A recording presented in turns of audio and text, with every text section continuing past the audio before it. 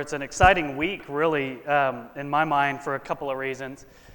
First of all, softball season starts tomorrow, as James kind of under the radar mentioned. I thought it needed a little more attention than that. Some of us hold blue light special dear to our hearts.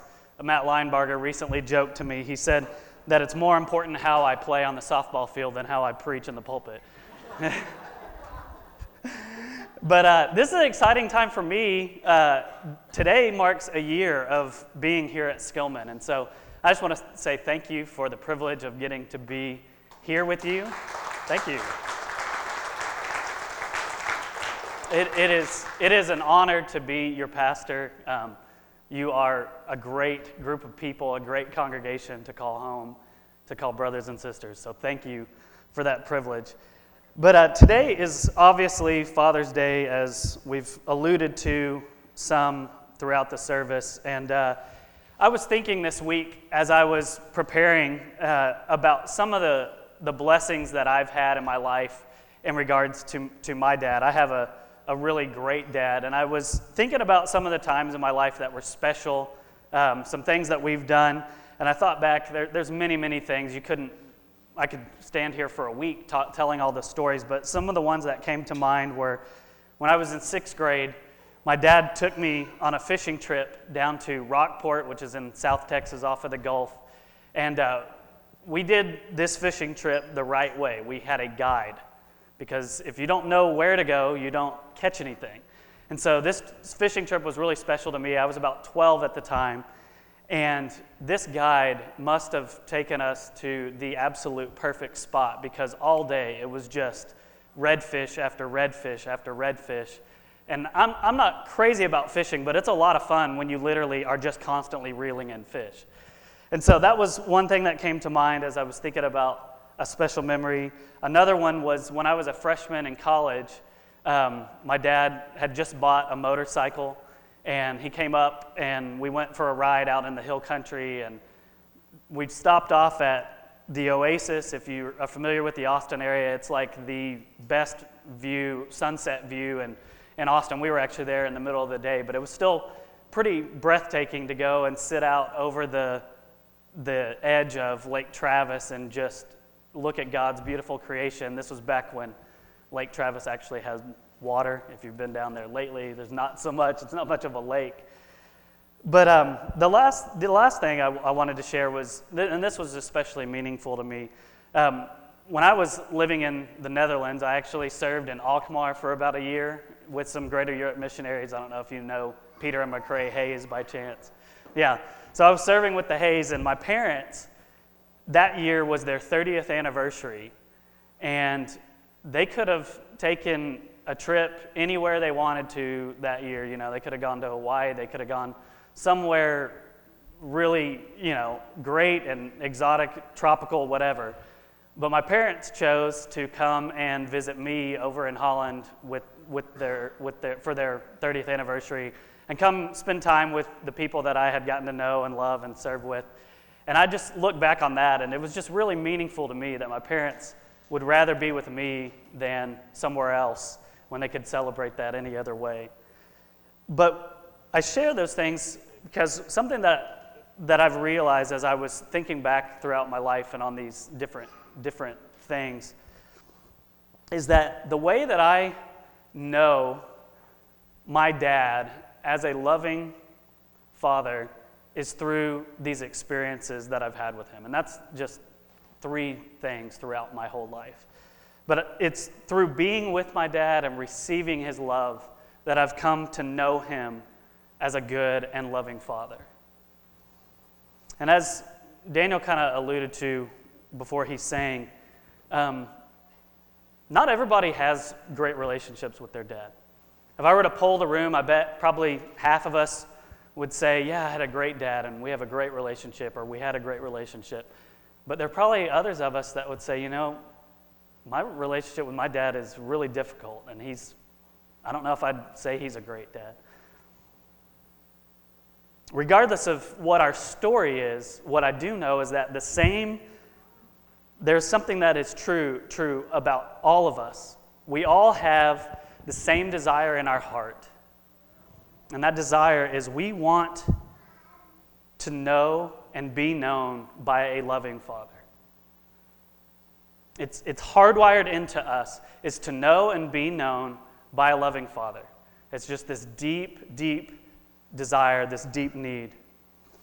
And thankfully, regardless of how our earthly fathers have measured up, as Daniel was saying, we have a heavenly Father that is loving, that desires to know us. And we can know him, and not just know about him, we can know him personally, intimately, as our good and loving Father. The question is how? How do we know him in that way? And that's what I want to talk about today as we look at 1 John chapter 3, verses 1 through 3. So if you have a Bible, go ahead and turn there. There's blue Bibles in the back of the pew in front of you if you need one. 1 John chapter 3. We're going to look at verses 1 through 3 to answer the question, how do we know God as our good and loving Father? How can we experience him as the good and loving Father that he is? So as you find 1 John 3, I'll give you a couple more seconds. We'll pray before we look at the text, and I'll invite you to stand with me here in just a moment. But let's pray.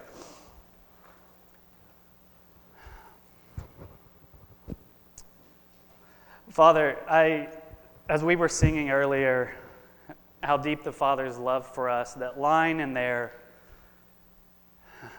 that you have done what you've done in love to make, it says, to make a wretch his treasure.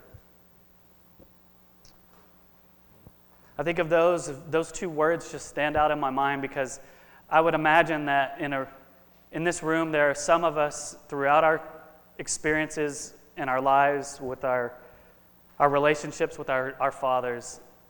There are some of us who our dads at times made us feel like a wretch. And there are other times when maybe we were blessed with the blessing of feeling like a treasure. Thankfully, you have taken us, though we are wretches because of our sin, and you have made us your treasure. I pray today that our time in the Word this morning would help us know deep down inside of us, help us experience that in your eyes we are a treasure. That you are our good and perfect, loving Father, and that no matter what we've been through on this earth, we have a Father that loves us. I pray that we would experience that. I pray that if we've never known that, if we've never experienced that today for the first time, we would experience that. And if we have before, I pray that we would come back to that understanding, that you would give us a fresh taste of that reality today. In Jesus' name, amen. Well, let's stand and read 1 John chapter 3, verses 1 through 3. Verse 1, it says this, "See what kind of love the Father has given to us, that we should be called children of God, and so we are. The reason why the world does not know us is that it did not know him. Beloved, we are God's children now, and what we will be has not yet appeared, but we know that when he appears, we shall be like him, because we shall see him as he is. And everyone who thus hopes in him purifies himself as he is pure." All right, you can take a seat. So John begins this passage, he says, see what kind of love the Father has given to us. He says, see. Another word would be behold. And so John starts out, he's saying that he wants us to not just know about God's love, he wants us to be caught up with it, to be amazed by it, to behold it in all of its glory.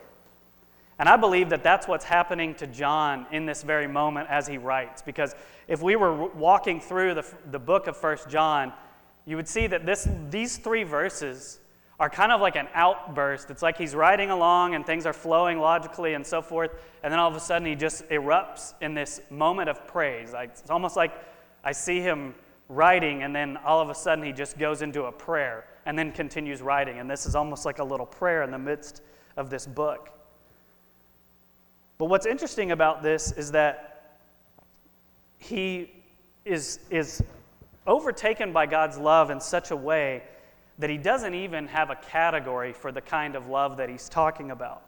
In the ESV, what we just read, it says, "See what kind of love the Father has given to us." If you're reading in the NIV, you'll see that it says, "What great love." I think the King James says something similar. And so you see that when we see in different translations that there's a difference in the wording, what that means is there's kind of a debate about what's going on here. Well, in the Greek, this is actually an idiomatic expression, and I'm not going to get into all of that, but the main idea that he's trying to capture here, it's really hard to translate an idiom, but what the closest way to translate this would be to say, what country this love comes from. What country this love comes from. And I think what he's trying to express is that God's love, his experience of it, is so different than any experience of any other type of love that he's had on the earth, that he's saying, this must come from another place. This must be from outside of this world. It must be from another country, another planet even. And so John is getting caught up in the moment, in his experience of the Father's love. And I think that John knew experientially what we read about in today's Old Testament reading in Zephaniah, and I want to read it again for you. And I think that is why he starts to sing, he starts to pray in the middle of writing. In Zephaniah 3:17, it says, "The Lord your God is in your midst." He's in your midst. "A mighty one who will save. He will rejoice over you with gladness. He will quiet you by his love. He will exult over you with loud singing." I think John had experienced these words. He knew that God was with him, that he was mighty to save. He had experienced God rejoicing over him and exulting over him. He had been quieted by God's love. It was not something that he wrote about as if he had researched it in books. It is something that he had experienced in his life firsthand. And so he erupts in this praise. Think about that for a second. The words of this passage here in Zephaniah. I mean, insert your name there. "The Lord your God is in your midst, a mighty one will save, who will save. He will rejoice over Jeremiah with gladness." Put your name there. "He will quiet Jeremiah by his love. He will exult over Jeremiah with loud singing." Enter in your name. The God of the universe, who created everything, rejoices over you.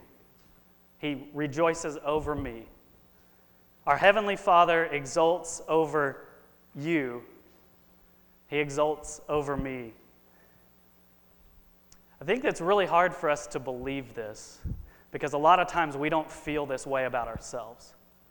We get bogged down in the junk and the mess of life, and it just seems like there's no way this can be true because we know, I know my heart, and if God knows my heart more than I know my heart, how in the world could he rejoice over me?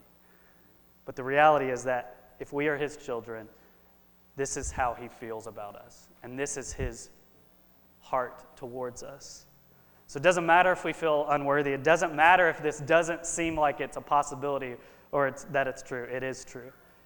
And John continues, and he gives us a reason why we know that God has given his love to us. How do we know that this is true? Look at the second half of verse 1 with me. He says, "See what kind of love the Father has given to us." And he explains, "that we should be called children of God, and so we are." So anyone who is a part of God's elect, who has been reborn by faith in Jesus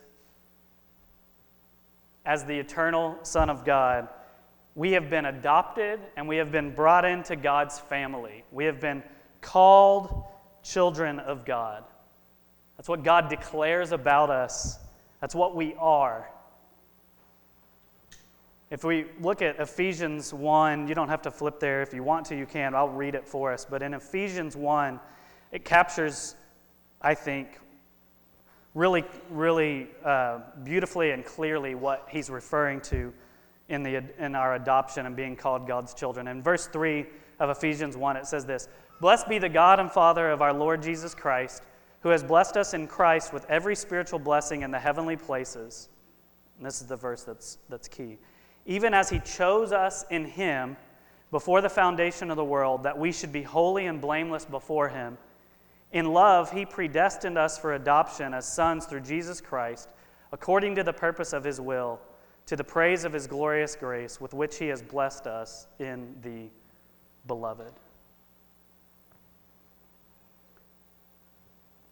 So God, in eternity past, looked upon us and chose us to be a part of his family. He decided that he wanted us to be his children. Now, this whole idea of adoption as a spiritual reality, I don't know how easy or hard that is to understand for you, but I know for me, I kind of have a little bit of an advantage in this area because I'm actually adopted here. My parents adopted me when I was 3 months old. I think I've referred to that before. And so on one level, I get the idea of being somebody who is not a part of somebody's family and them bringing you into their family, and that being something that's it's just now what the case is, and it's irreversible. It's just going to be your future. It's your new mom, your new dad. You have new brothers and sisters, and like it or not, this is what it is. It is just a permanent thing. So I get adoption in one level, like on that level, but what stands out to me and what is so hard for me to understand is that God's adoption of us is different than my parents' adoption of me. You see, when I think about with my parents, they chose me and they brought me into their family, but they had no idea what I was going to be like. They had no idea how I would turn out. They had no idea what was going to happen down the road. They didn't know if I was going to put them through heaven or hell. They just kind of signed up saying, we'll just luck of the draw here, see what happens. But what I think is so amazing about our adoption, and I think this is why John is so caught up in God's love, specifically that he is loved in the sense that he's a child of God, is that, think about this, God knowing all things, seeing all things, as one who stands outside of time, he saw each one of us. He saw inside our hearts. He saw all of the sin and the ugliness and the brokenness and the junk. He saw my anger, my pride, my selfishness, all of that stuff. And even though he could see all of that, he said, I want that man in my family. I want that woman in my family. That is crazy. To think that God, knowing everything about us, knowing that we hated him, that we were his enemies, would choose us, in spite of ourselves, to be a part of his family.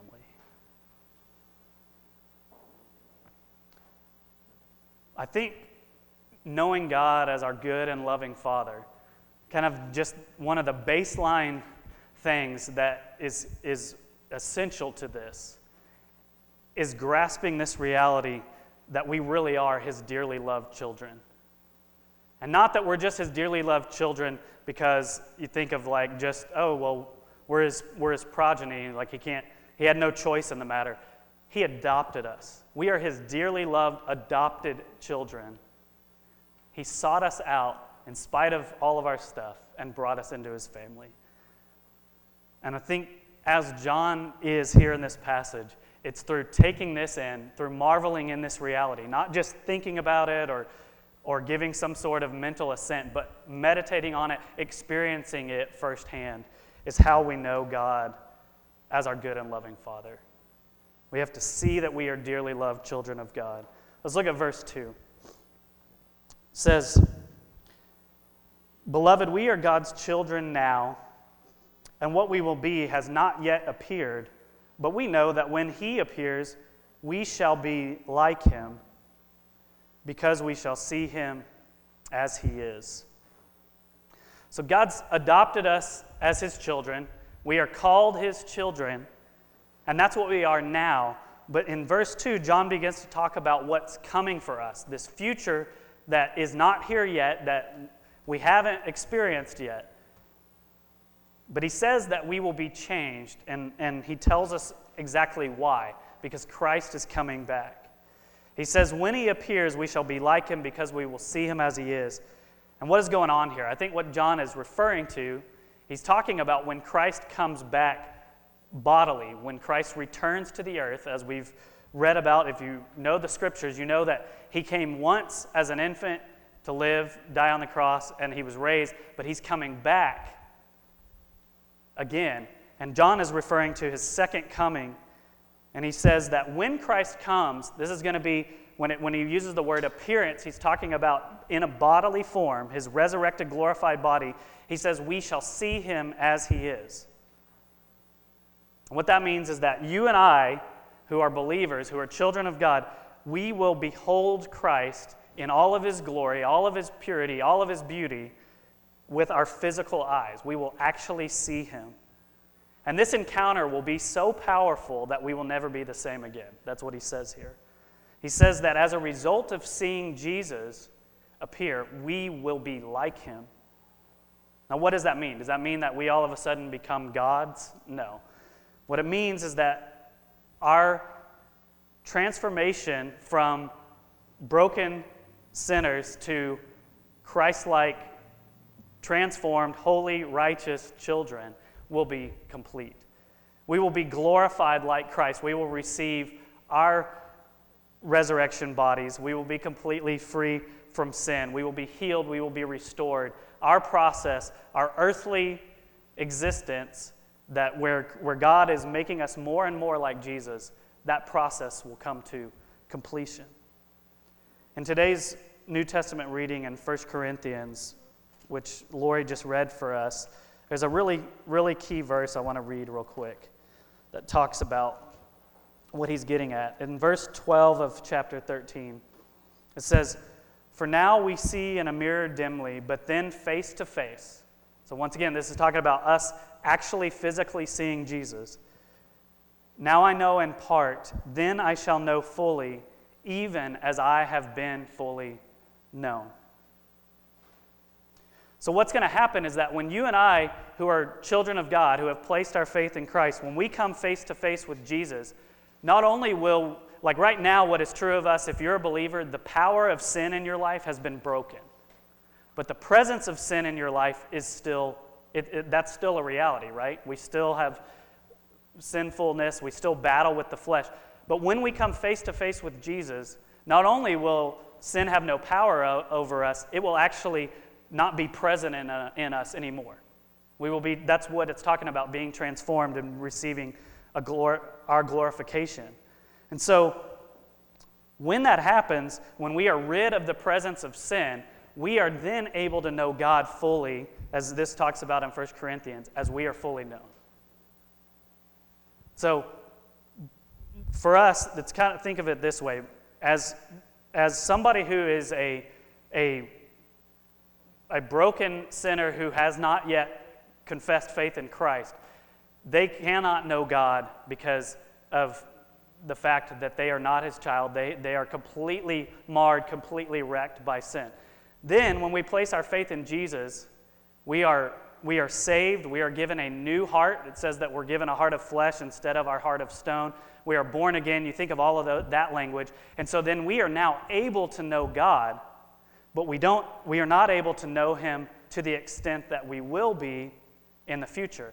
And what John is talking about is in the future, when we now don't have any presence of sin in us, we are able to know God fully as he fully knows us. And so what I love about this is to think about it as way back when God created Adam and Eve, they were, before they ever sinned, before they ate of the tree, how they had unbroken fellowship with God. There was nothing hindering them from knowing God.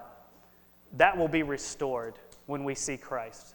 We will be brought back into that relationship. It'll be restored. We're able to know God fully.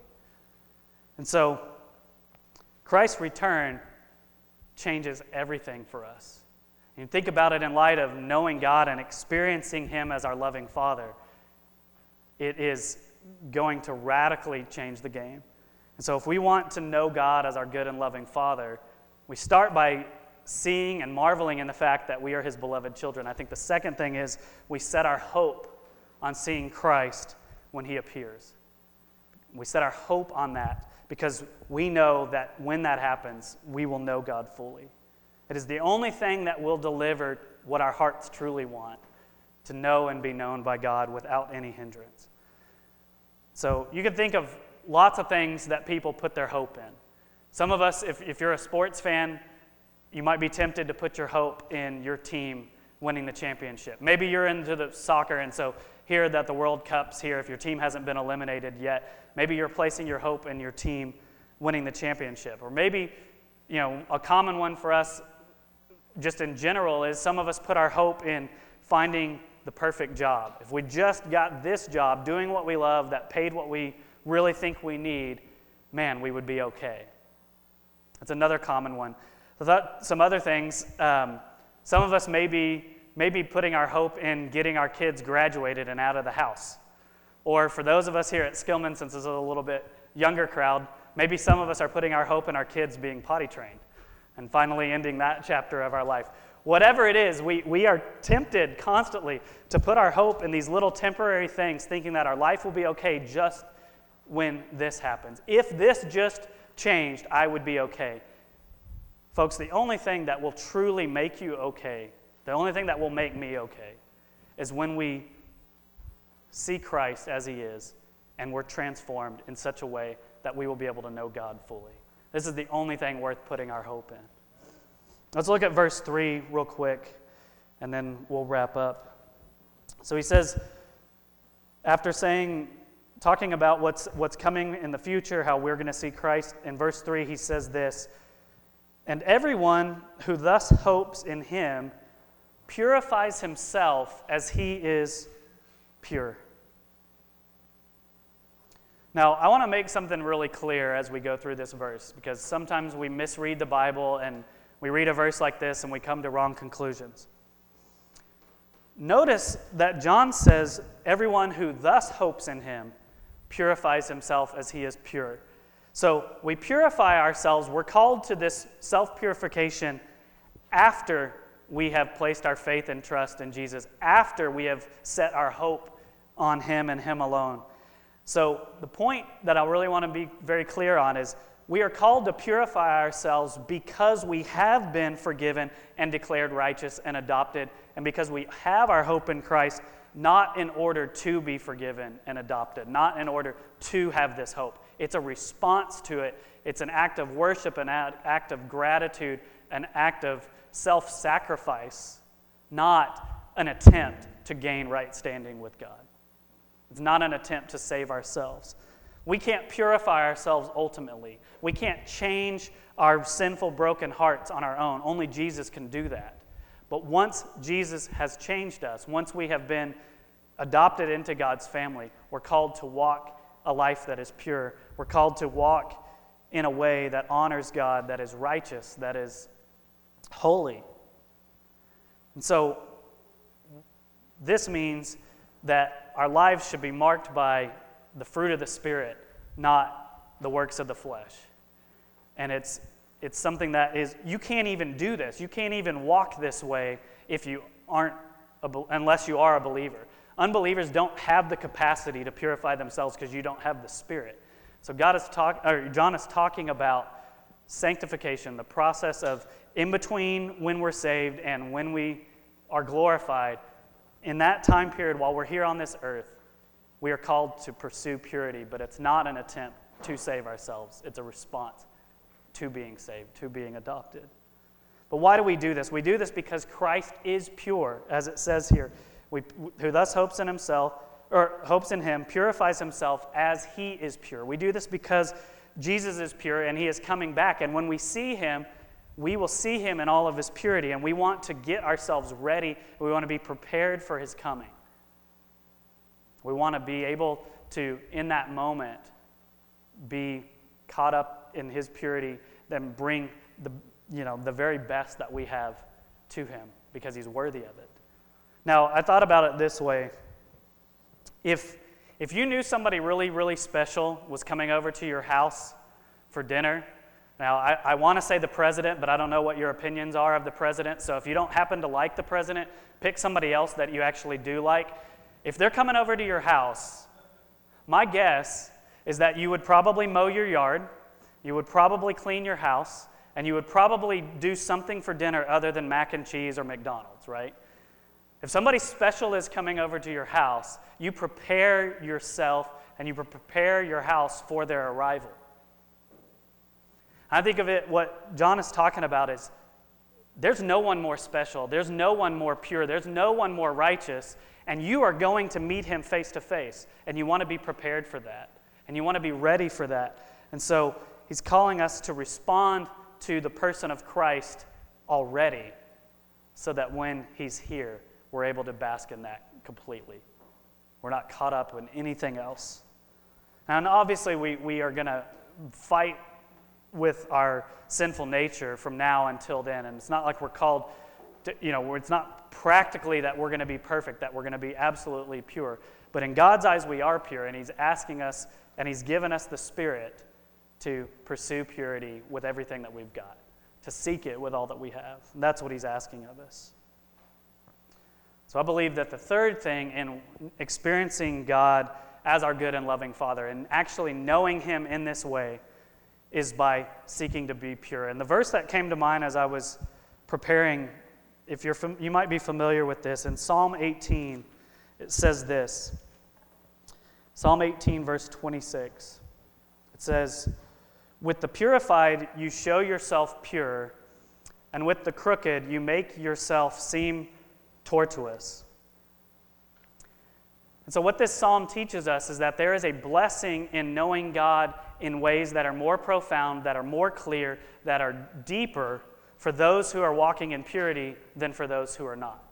So it's not that if you're a believer that you have no opportunity to know God. No, you do. You have an opportunity to know him. But those who are walking in purity, God delights in revealing deeper parts of himself to. So there is a treasure, there is a gift, there is a reward for those of us who actually seek to live a life of purity.